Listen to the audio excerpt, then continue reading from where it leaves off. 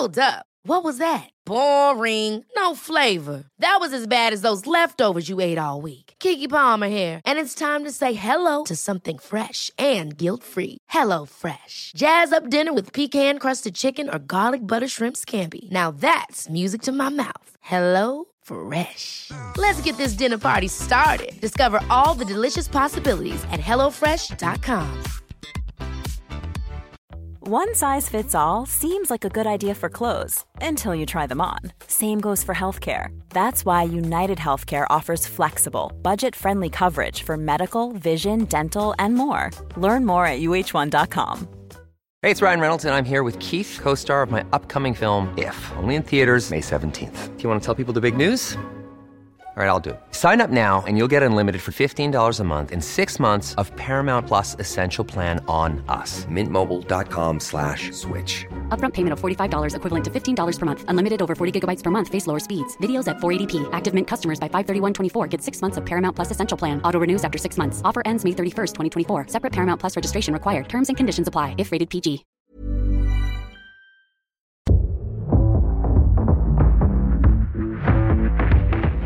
Hi there, I'm Georgie Ainsley, and every week I talk to someone who is a performance person. They could be an athlete from the world of entertainment, business, or politics. They could even be an astronaut. The key link is, of course, that they all know how to perform at the top level, and they can teach us all a thing or two about how to do that in our own lives at whatever it is that we do. Performance People is available wherever you get your podcasts, or of course you can watch us on YouTube, where you can also subscribe, and please do.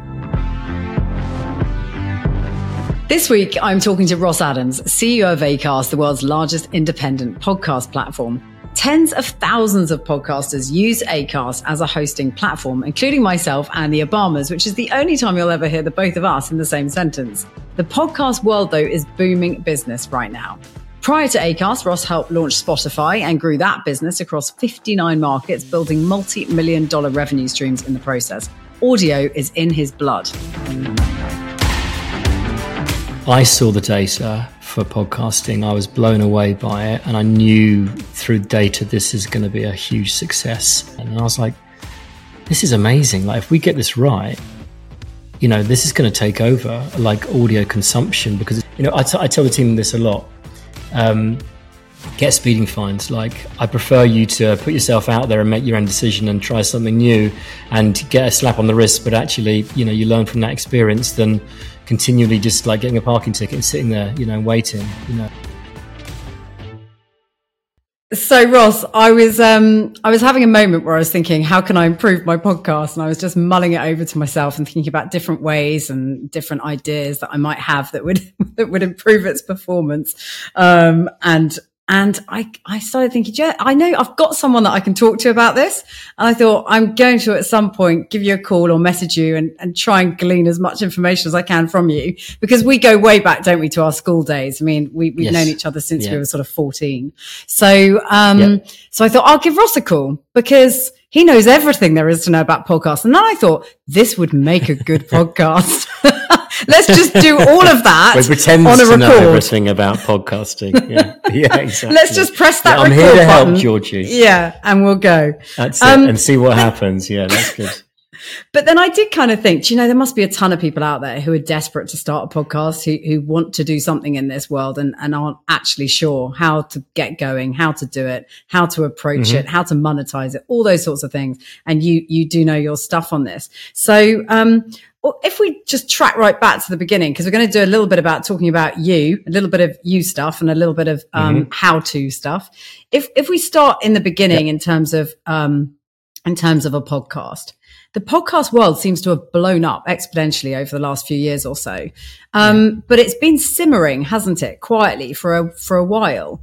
Have you seen just this huge sharp rise? And if so, why? What's causing it? What's creating it? I mean, you know, if you look at podcasting in general, it's a 20-plus-year-old medium, right? So it has been there for a long time.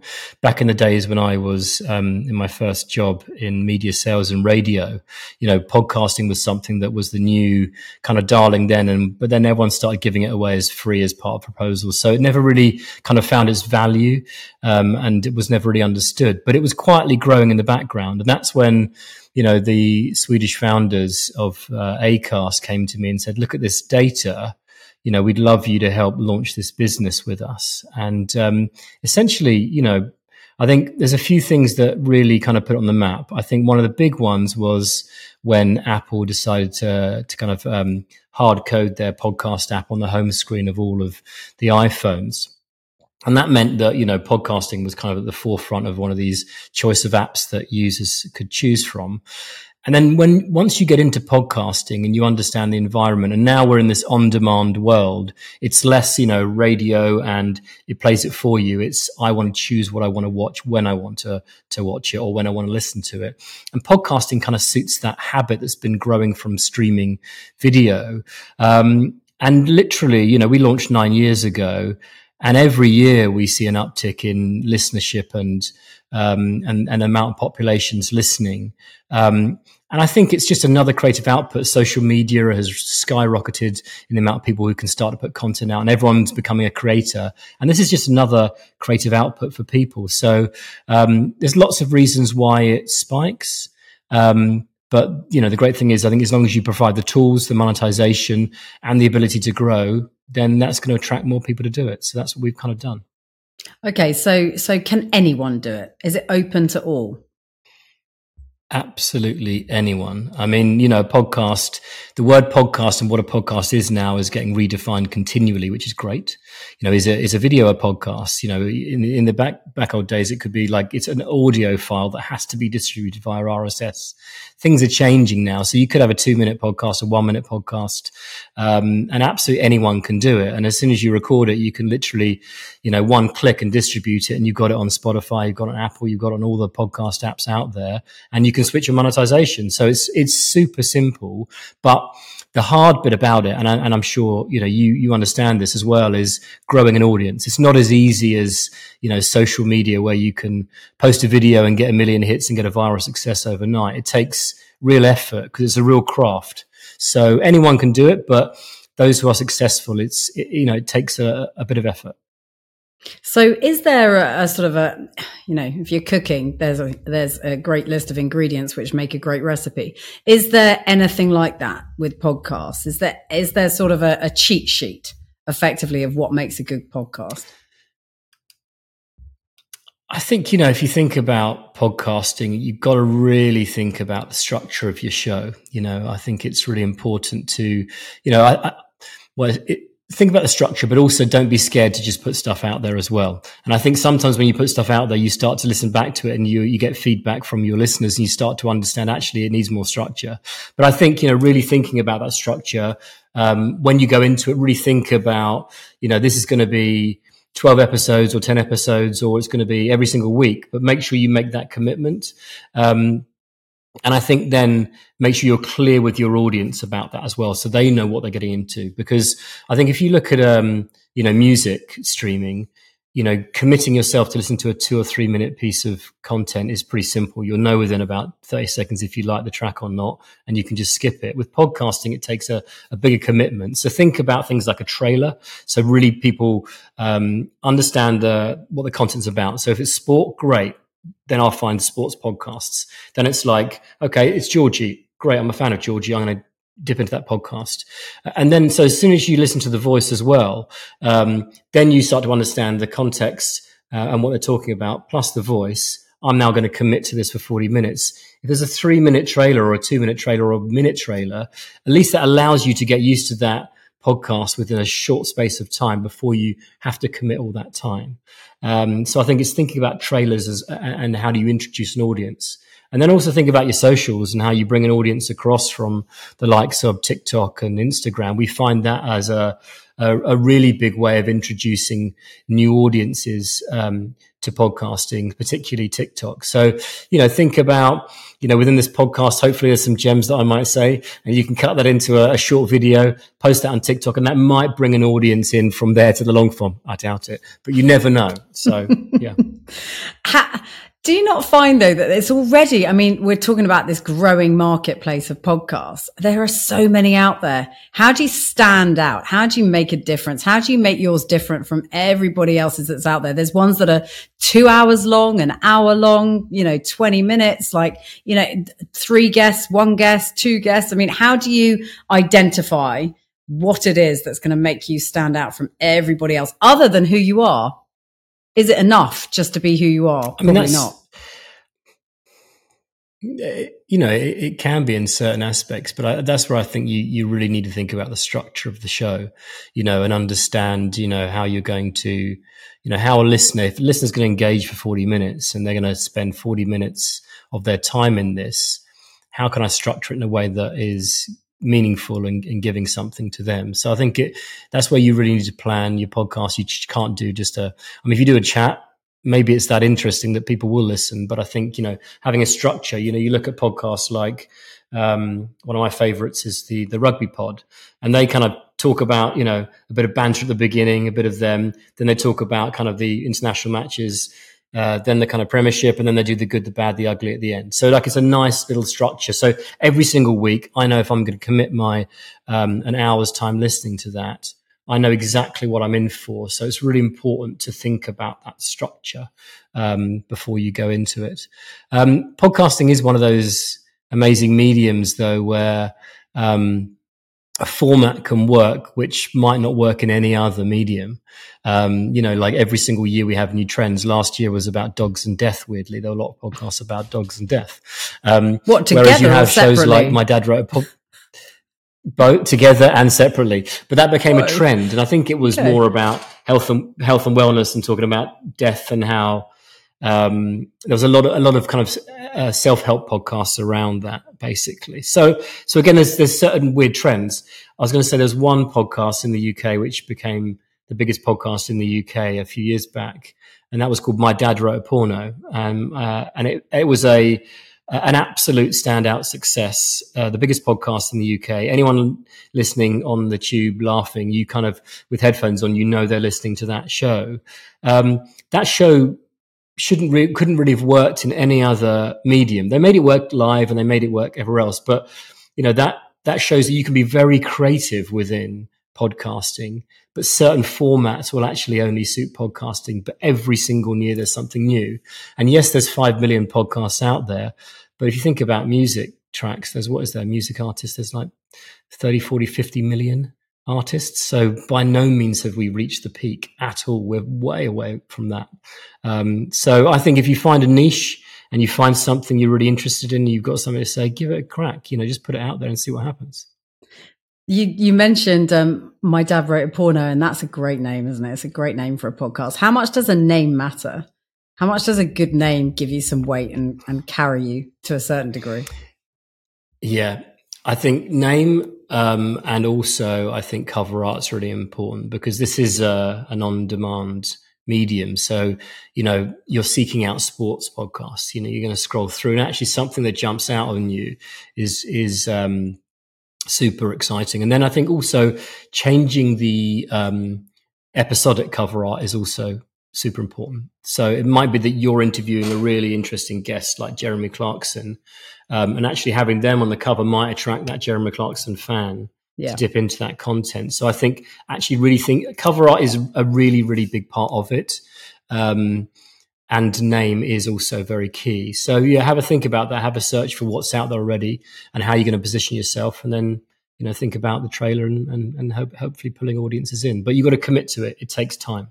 Yeah, that's so true, isn't it? It's kind of one of the sort of holy grails of sport and performance within sports teams is that commitment and that consistency bit of just always being consistent. It's the kind of old age sort of adage of the practice makes perfect, and the 10,000 hours rule and all that kind of stuff, isn't it? It's that being consistent and putting things out. I completely cocked up because we went through a period where we didn't upload anything for 3 months that was new and fresh and exciting content. And you just the audience just drops off the cliff, right? Because they're like, well, where are you? Where you've gone? Yeah. We've moved on over here. We're busy with this new podcast. And you sacrifice a lot in those moments. So yeah, you definitely have to be consistent. That's a big learner, definitely for me. How do you make money out of them? Oh, go on, answer that bit, because you were going to talk about the consistency. No, I was going to say that's why, I think it's really key to say to your audience, this is going to be at the beginning, this is 12 episodes over the next 12 weeks. And that's season 1, so I think when you commit to it weekly, you quickly realize, as you're probably realizing here as well, that, you've got to find guests. You go on a holiday as well. So there's a 2-week break and crap, I haven't got any in the can. So you've got to think about pre-recording 3 or 4 in advance to make sure it allows you time when, a podcaster could be sick and therefore they won't turn up. And then suddenly you've got nothing that week. So I think it's really important to, consider that as well. But I think, just make sure you're clear at the beginning and then you don't have those issues. But again, this is the stuff that you find out, by just sticking stuff out there. And that's kind of the best way to learn sometimes. How do you make money out of them? I mean, some of them will be making some serious money, right? Some of your pods, how many have you got now on your platform? Some of them will be making a lot of money. We have thousands joining us every single month automatically. We have a service called the Creator Network, which is our white glove treatment. So, that's where you speak to a manager and, you're experiencing some of that, Georgie, now, which is great. We have over 100,000 globally now. And the way you make money within podcasting at the moment is predominantly through advertising. There are subscriptions and you can start to build your, kind of your Patreon side of things and fan club and engage in more content and deeper, richer content on the side there. And that works for some people, but predominantly 99%, I'd argue, of all revenue earned in podcasting is really from advertising. And that's everything from just straight ads, host endorsed reads, to branded content.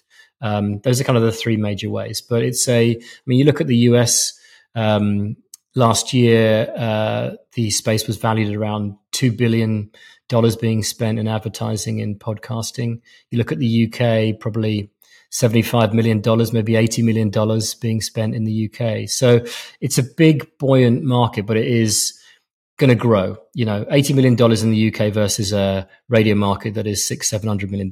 Like, that money will switch over to podcasting. So it is, going to happen.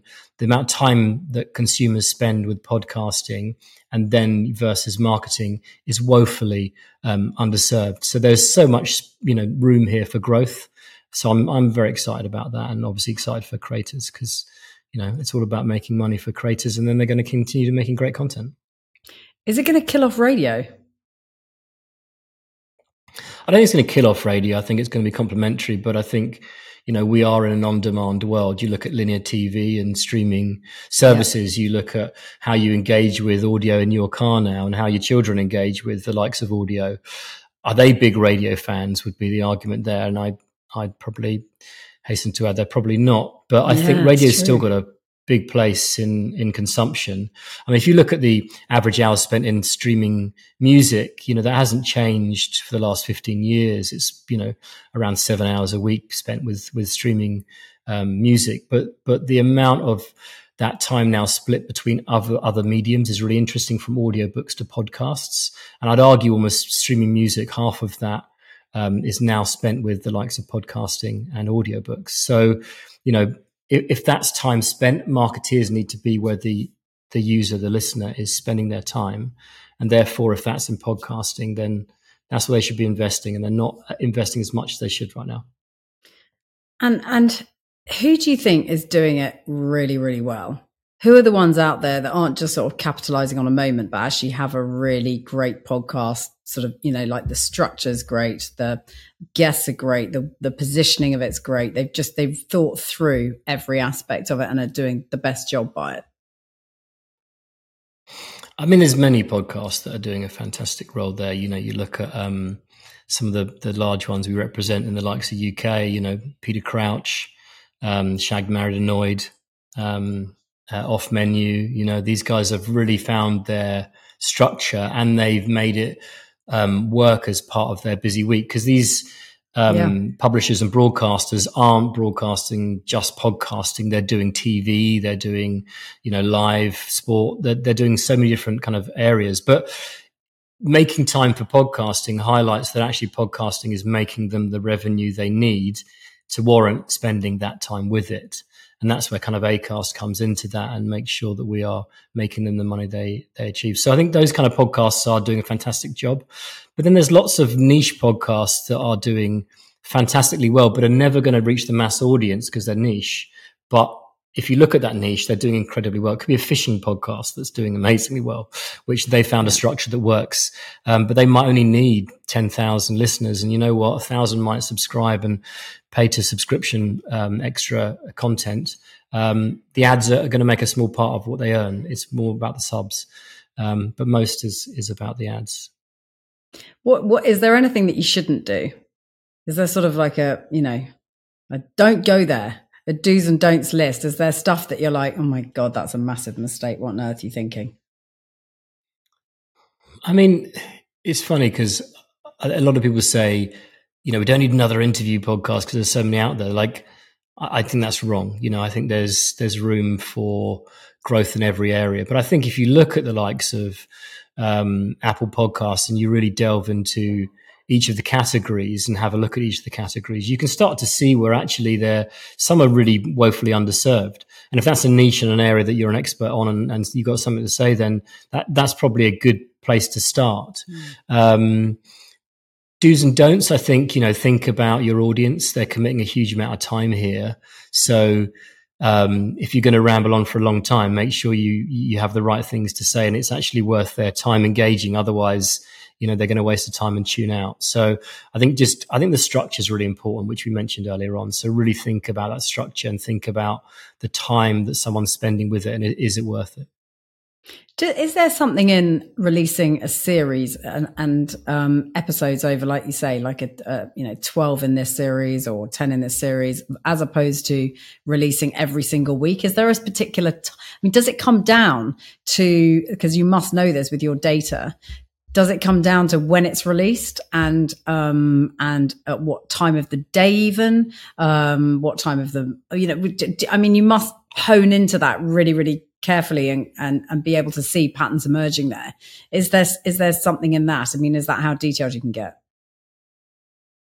Definitely. And I think if you look at how people consume podcasts, you might have 35% of people consume podcasts while working out, but their workout is pretty similar every single week, the timing wise, right? Your commute is very similar, of course, every single week as well. So whilst it's an on-demand medium, you choose to listen to it when you want to.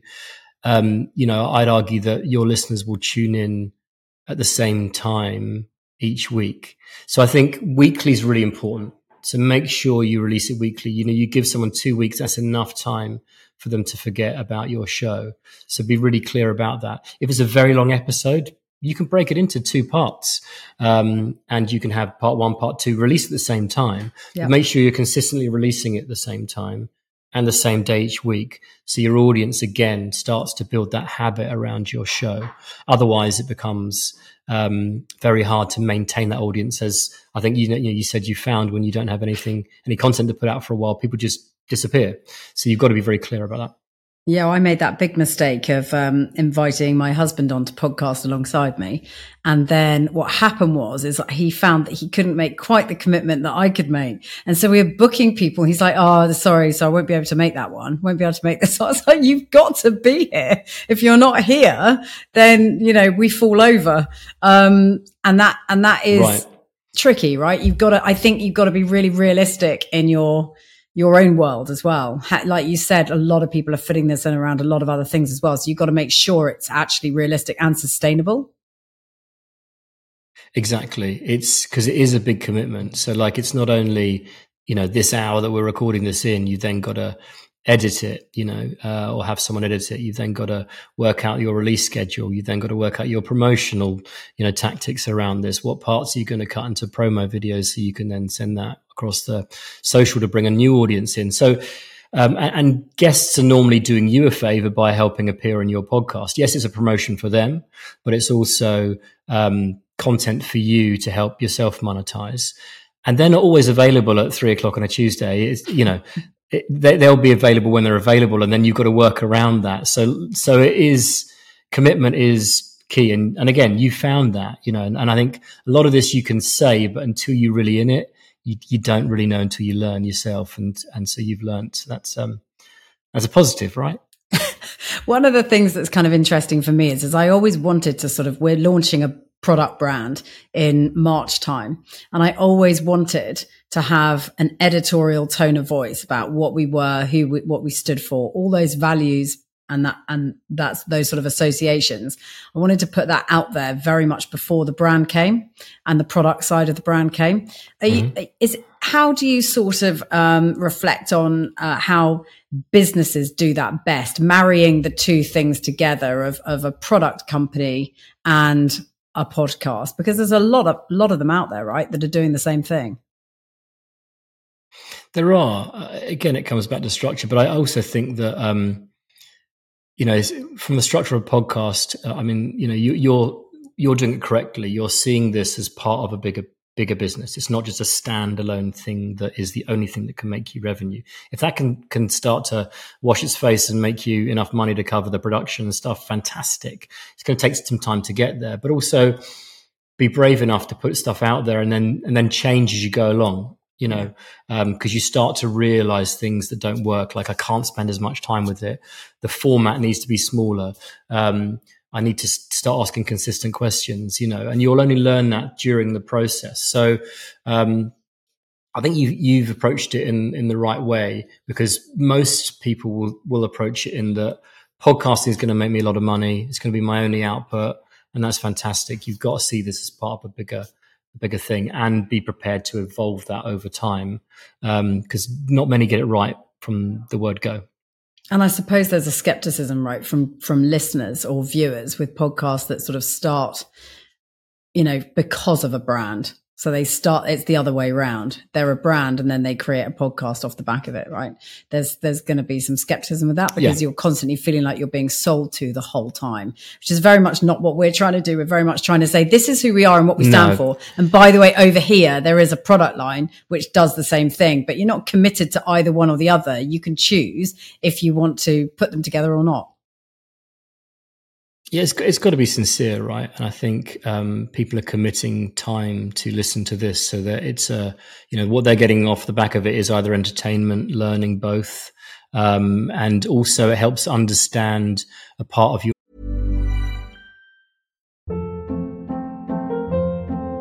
Hold up. What was that? Boring. No flavor. That was as bad as those leftovers you ate all week. Keke Palmer here. And it's time to say hello to something fresh and guilt-free. Hello Fresh. Jazz up dinner with pecan-crusted chicken or garlic butter shrimp scampi. Now that's music to my mouth. Hello Fresh. Let's get this dinner party started. Discover all the delicious possibilities at HelloFresh.com.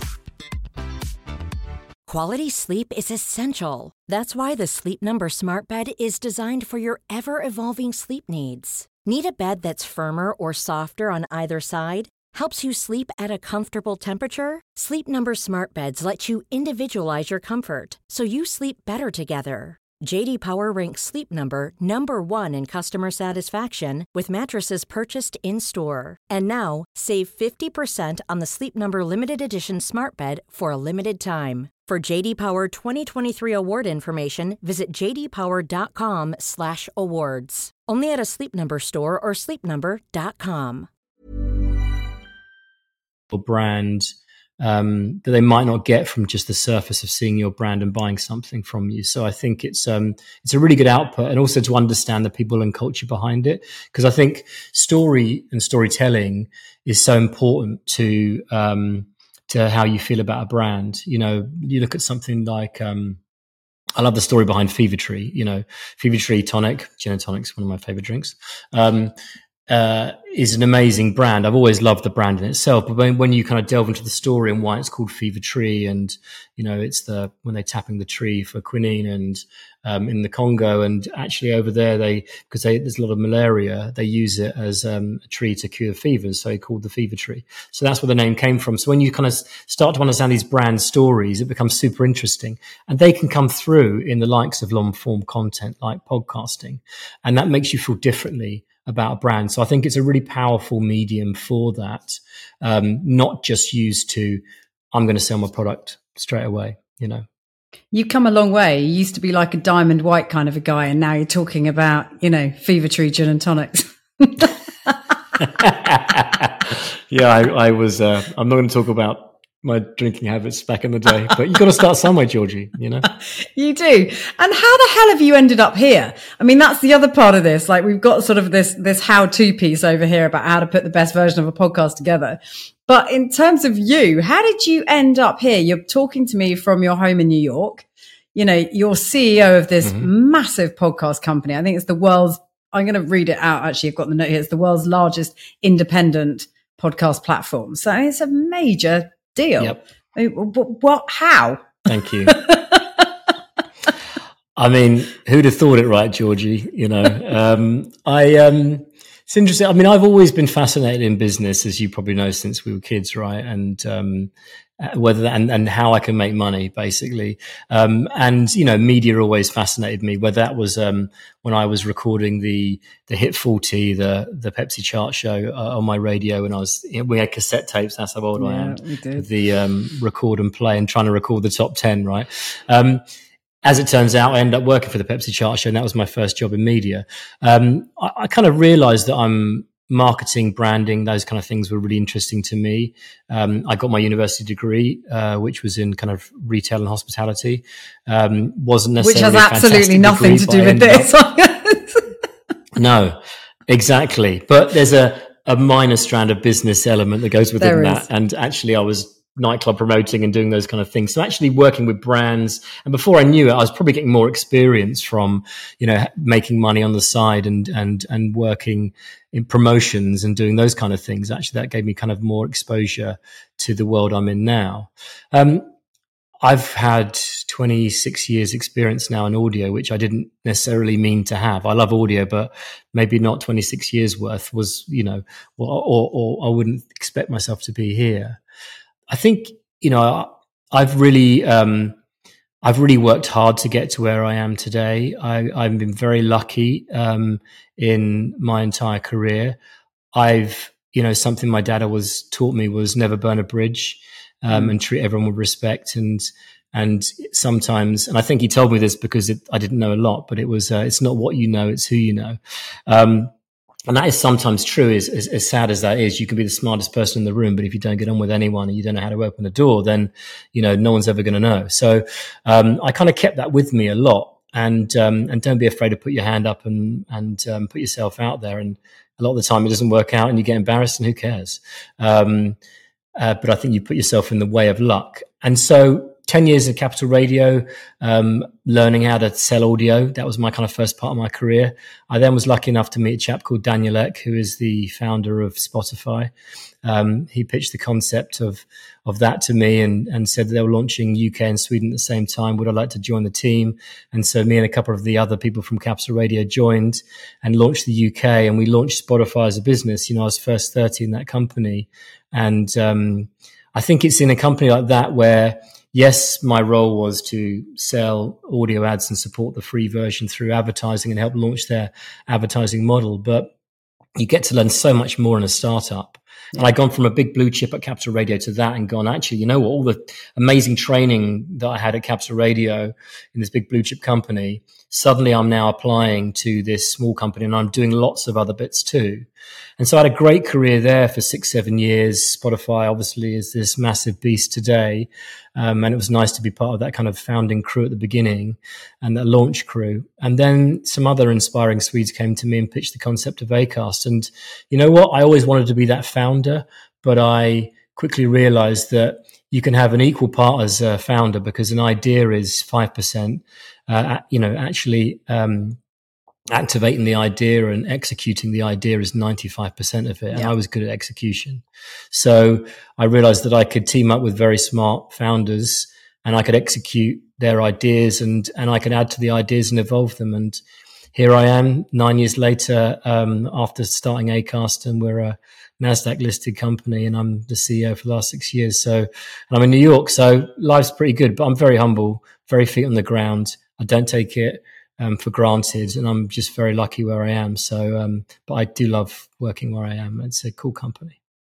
And you would have encountered along the way on this road to sort of what is success, you would have encountered a lot of failure, right? Because that's what happens, on 100%. Various journeys, whether they're personal or professional, and along, that particular path, you do have failures, and they teach you great things. I mean, I know from my career and also personally, stuff that's gone wrong has been where I've learned the most. How about with you as well? How about in regards to your work and what you've been doing and your life? What lessons have you learned from failure? I've learned more from failure than I have from success. And it's quite easy to say that, but I think if you look at things like, how to manage people, like a lot of this is about managing a great team of people and attracting the right team. I've learned more from bad managers than I have from good. I think, when you have bad times, you need to understand why, learn from them, and then don't do them again. Don't make those same mistakes again. And I think once you have that kind of mindset, it really helps you perform and achieve what you're supposed to. But you have to make mistakes. Sweden's very good at this. Like if you look at Sweden as a culture, the government really supports startups. If you look at Europe and you look at the kind of startup tech scene, they massively outweigh any other country in Europe in the amount of tech billionaires and these amazing companies they produce. And a lot of it is, not being afraid to put yourself out there, not being afraid to fail. And when you fail, they support you, and that's all good, and they celebrate you. It might take 3 failures of businesses until you find a success. And having that kind of mindset and culture allows you to do that. I think in the UK, some of the mindset was never about celebrating failure. It was celebrating wins. Yeah. And I could never really understand that. And that never really suited me. And once I understood that startup tech culture, that was where I kind of found my home and realized what I was actually good at. And that, you can actually, I tell the team this a lot.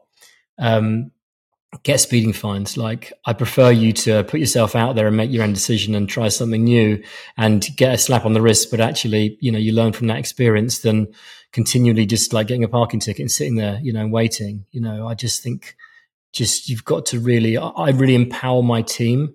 But I think the biggest thing is about people, just people management.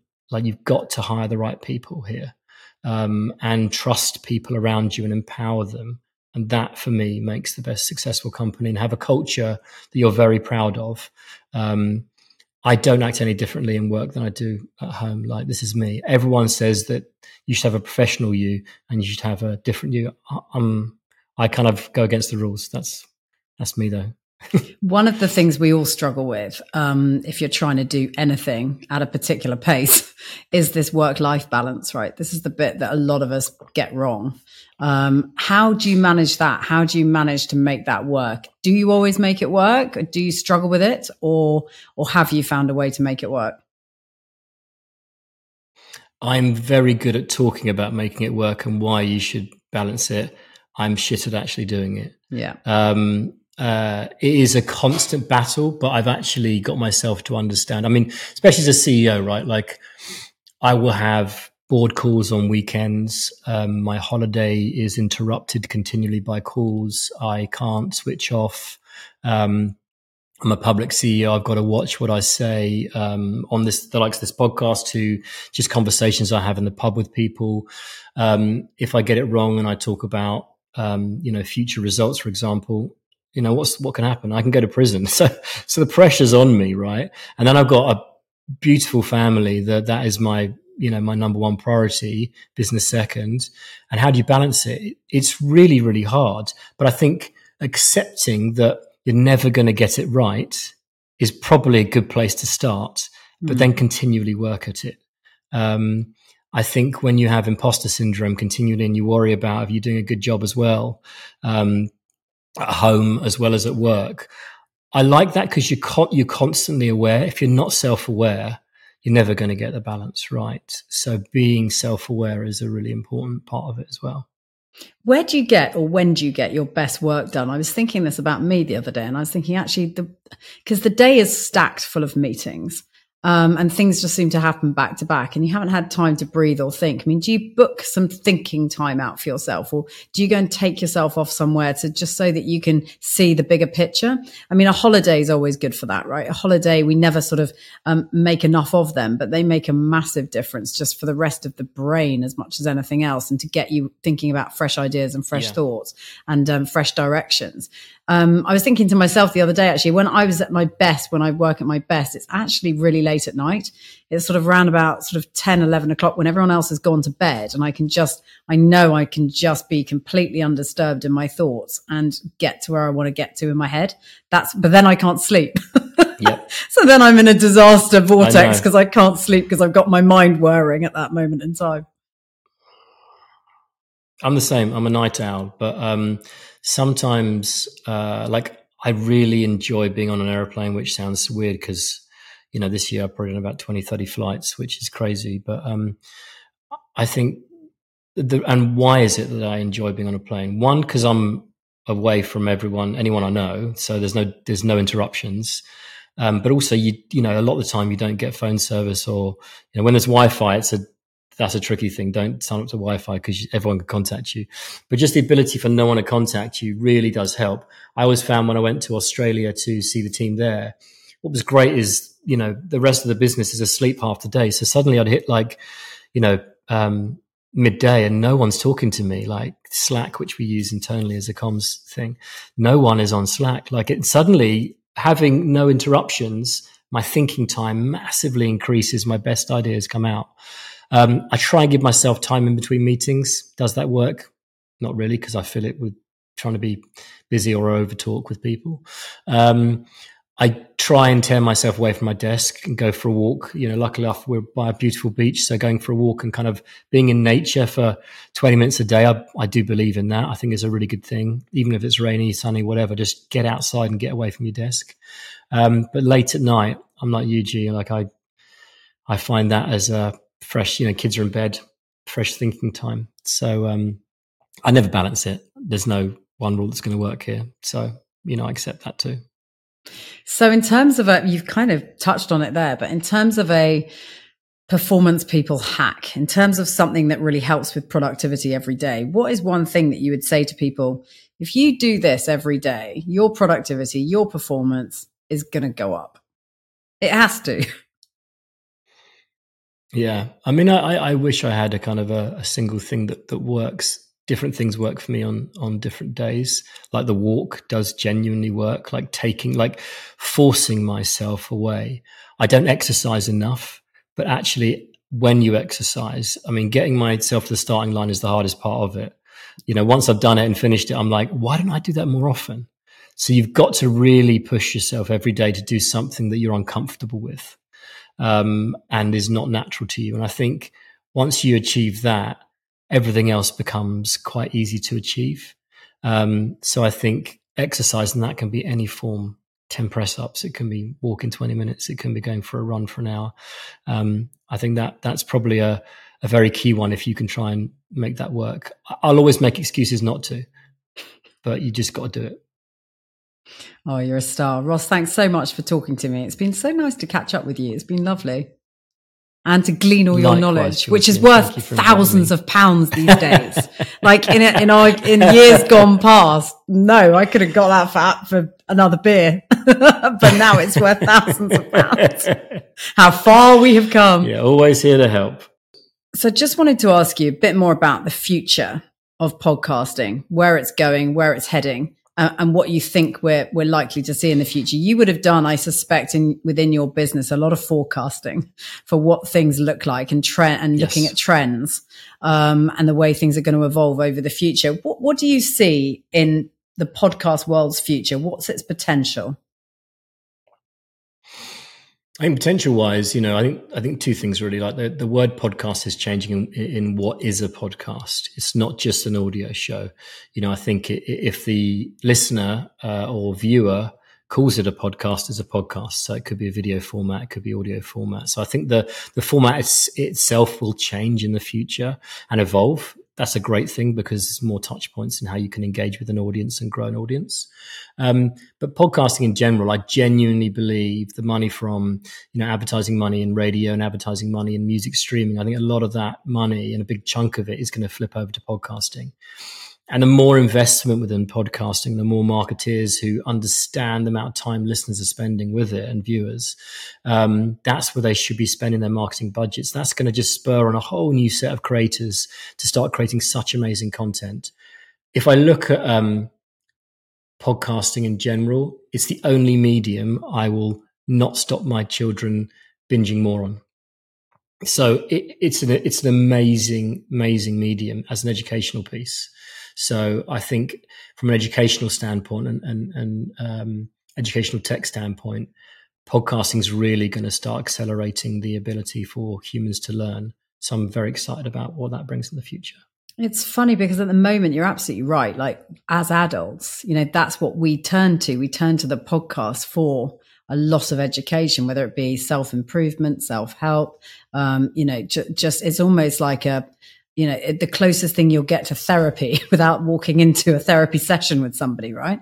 So actually, you're absolutely right. There's this huge opportunity, isn't there, for the education system to really engage with it. Massively so. And I think once you settle on the voice that you like to hear in a podcast, because I think voice is a big part of it. Yeah. You choose a podcast for the subject and the context and the content.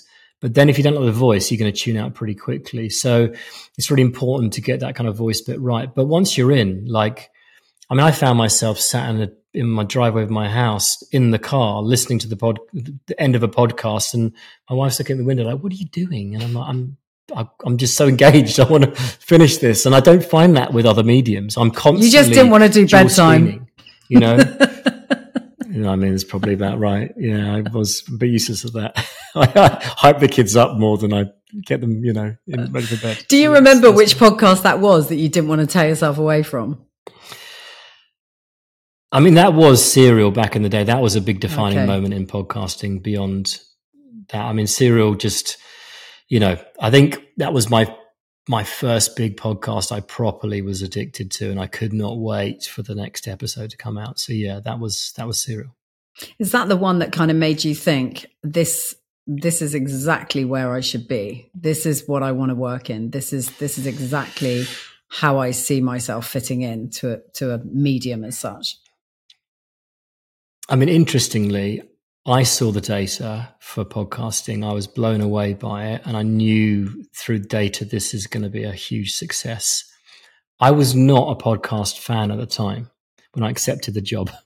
Or at least I thought. I listened to on-demand radio. If I missed a BBC show that I liked, I would listen to it on demand, not realizing that was a podcast. So I was a podcast fan, but not understanding the true power of the medium. 2 months after I started, Serial launched. So everyone was like, I get it now, Ross. You've timed another one. I'm like, yep. I'm like, oh, thank God. So I was quite lucky there too. Wow. But you based that on, so you didn't base that on an emotional decision. You based that on the data. You could see the direction things were headed regardless of how you actually felt emotionally about it. Yeah, and you put it together, like I'd seen data in radio and consumption and that changing and hours spent dropping. I'd seen music streaming explode. And why was that? It was habits and it was the data around it and how you engage it. And I saw podcasting and it was just this medium that I didn't even realize was still around as a big thing because it was already 10 years old by then. And I was like, this is amazing. Like if we get this right, this is going to take over like audio consumption because it's longer form.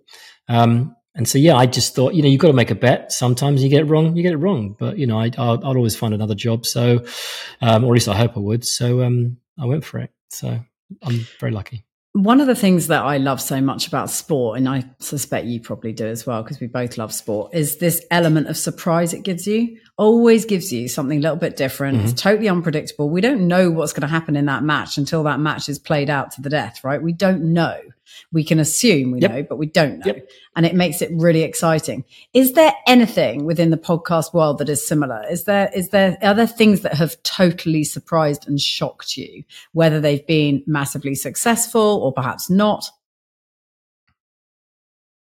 Yeah. I mean, data can tell you one story, but it's about how you execute, and it's about the people. So again, like you said, a sports match, anything can happen, but it's down to the people who are actually executing that can make that change happen. And I think, things like Serial happening out of the blue, which we didn't plan for in the spreadsheet, and suddenly, does a massive marketing job for podcasting. And everyone's now calling me and saying, can you come and see us? Whereas before they wouldn't answer the phone because podcasting was this old thing that they didn't think anyone listened to anymore. So there's moments like that you also need a whole lot of luck to be successful as well. So I think data is almost like 50% of it, or even maybe less than that, 30% of it is then how you execute. And then you need a lot of luck along the way.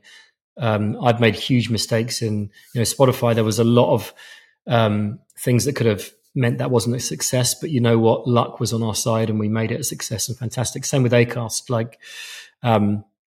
If the population didn't start listening to podcasts or jump into it because of the likes of Serial, we wouldn't have had a successful first year, and maybe we wouldn't have got funding for the second and gone on. So there's some real key pivotal moments like that can really change the outcome and whether you're successful or not. But if you've got good people and you believe in it that much and you're that passionate, I always believe you're going to perform, and I always believe you're going to have success. But you've got to believe as a big part of it. I mean, my son has I found a little cue card of my 10-year-old when he was 9. He wrote this cool phrase that must have jogged his memory. And he wrote it down. I mean, he wrote it wrongly, but I'm going to read it anyway. And I keep it on next to me. It said, winning is not always about shining the brightest. Sometimes it's about sharing the light with someone who has been waiting in the shadows all along. So I'm like, when I talk about people and culture, I'm like, that's what it's all about. It's all about the people who can help you deliver this. And if you have a really good set of people and you really treat them well and believe in culture, that can go sometimes a lot further than the data says or performance says that, you're going to go. So anything happens on the day, you know what? We're now 9 years old and we're the biggest company in the world in podcasting. So, and we've probably spent the least money out of the biggies. So we've done it in the right way. So I'm very proud of the team. You should be. I want to ask you though, what was it like to sign the Obamas to your platform? That must have been a mega moment. There are some people, right, aren't there, that transcend everything and whatever their world might be. And so you must have walked out of that meeting or whatever it was that you had and just gone, yes, that was amazing. That was a serious result. Look, we had the same moment when we signed Georgie Thompson. It was I'll use your old name there. That was that shows you how I know it's so worrying. The other day I did a pod with my friend Nat and she did exactly the same thing. She's like, "Look, GT." And I was like, "I know that was who I was." It sticks. No, I think signing Higher Ground, which is a company owned by the Obamas.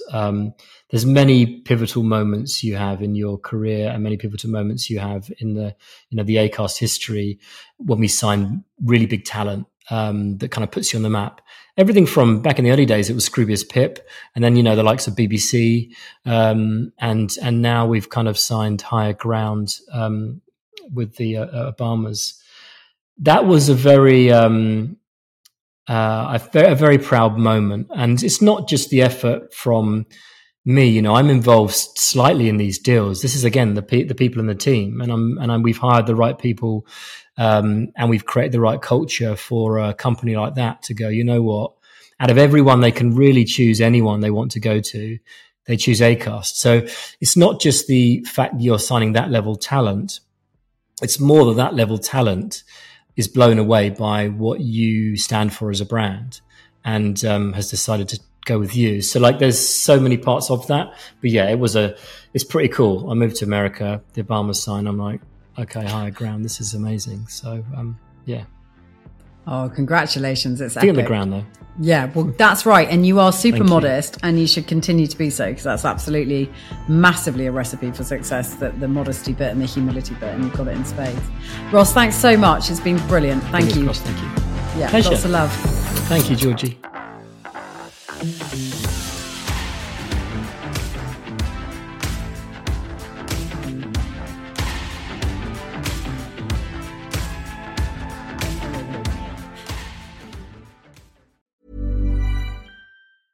Even when we're on a budget, we still deserve nice things. Quince is a place to scoop up stunning high-end goods for 50 to 80% less than similar brands. They have buttery soft cashmere sweaters starting at $50, luxurious Italian leather bags, and so much more. Plus, Quince only works with factories that use safe, ethical, and responsible manufacturing. Get the high-end goods you'll love without the high price tag with Quince. Go to quince.com/style for free shipping and 365-day returns. Ever catch yourself eating the same flavorless dinner 3 days in a row? Dreaming of something better? Well, HelloFresh is your guilt-free dream come true, baby. It's me, Keke Palmer. Let's wake up those taste buds with hot, juicy pecan-crusted chicken or garlic butter shrimp scampi. Hello Fresh. Stop dreaming of all the delicious possibilities and dig in at HelloFresh.com. Let's get this dinner party started. Imagine the softest sheets you've ever felt. Now imagine them getting even softer over time. That's what you'll feel with Boll & Branch's organic cotton sheets. In a recent customer survey, 96% replied that Boll & Branch sheets get softer with every wash. Start getting your best night's sleep in these sheets that get softer and softer for years to come. Try their sheets with a 30-night guarantee. Plus, get 15% off your first order at bollandbranch.com. Code BUTTERY. Exclusions apply. See site for details.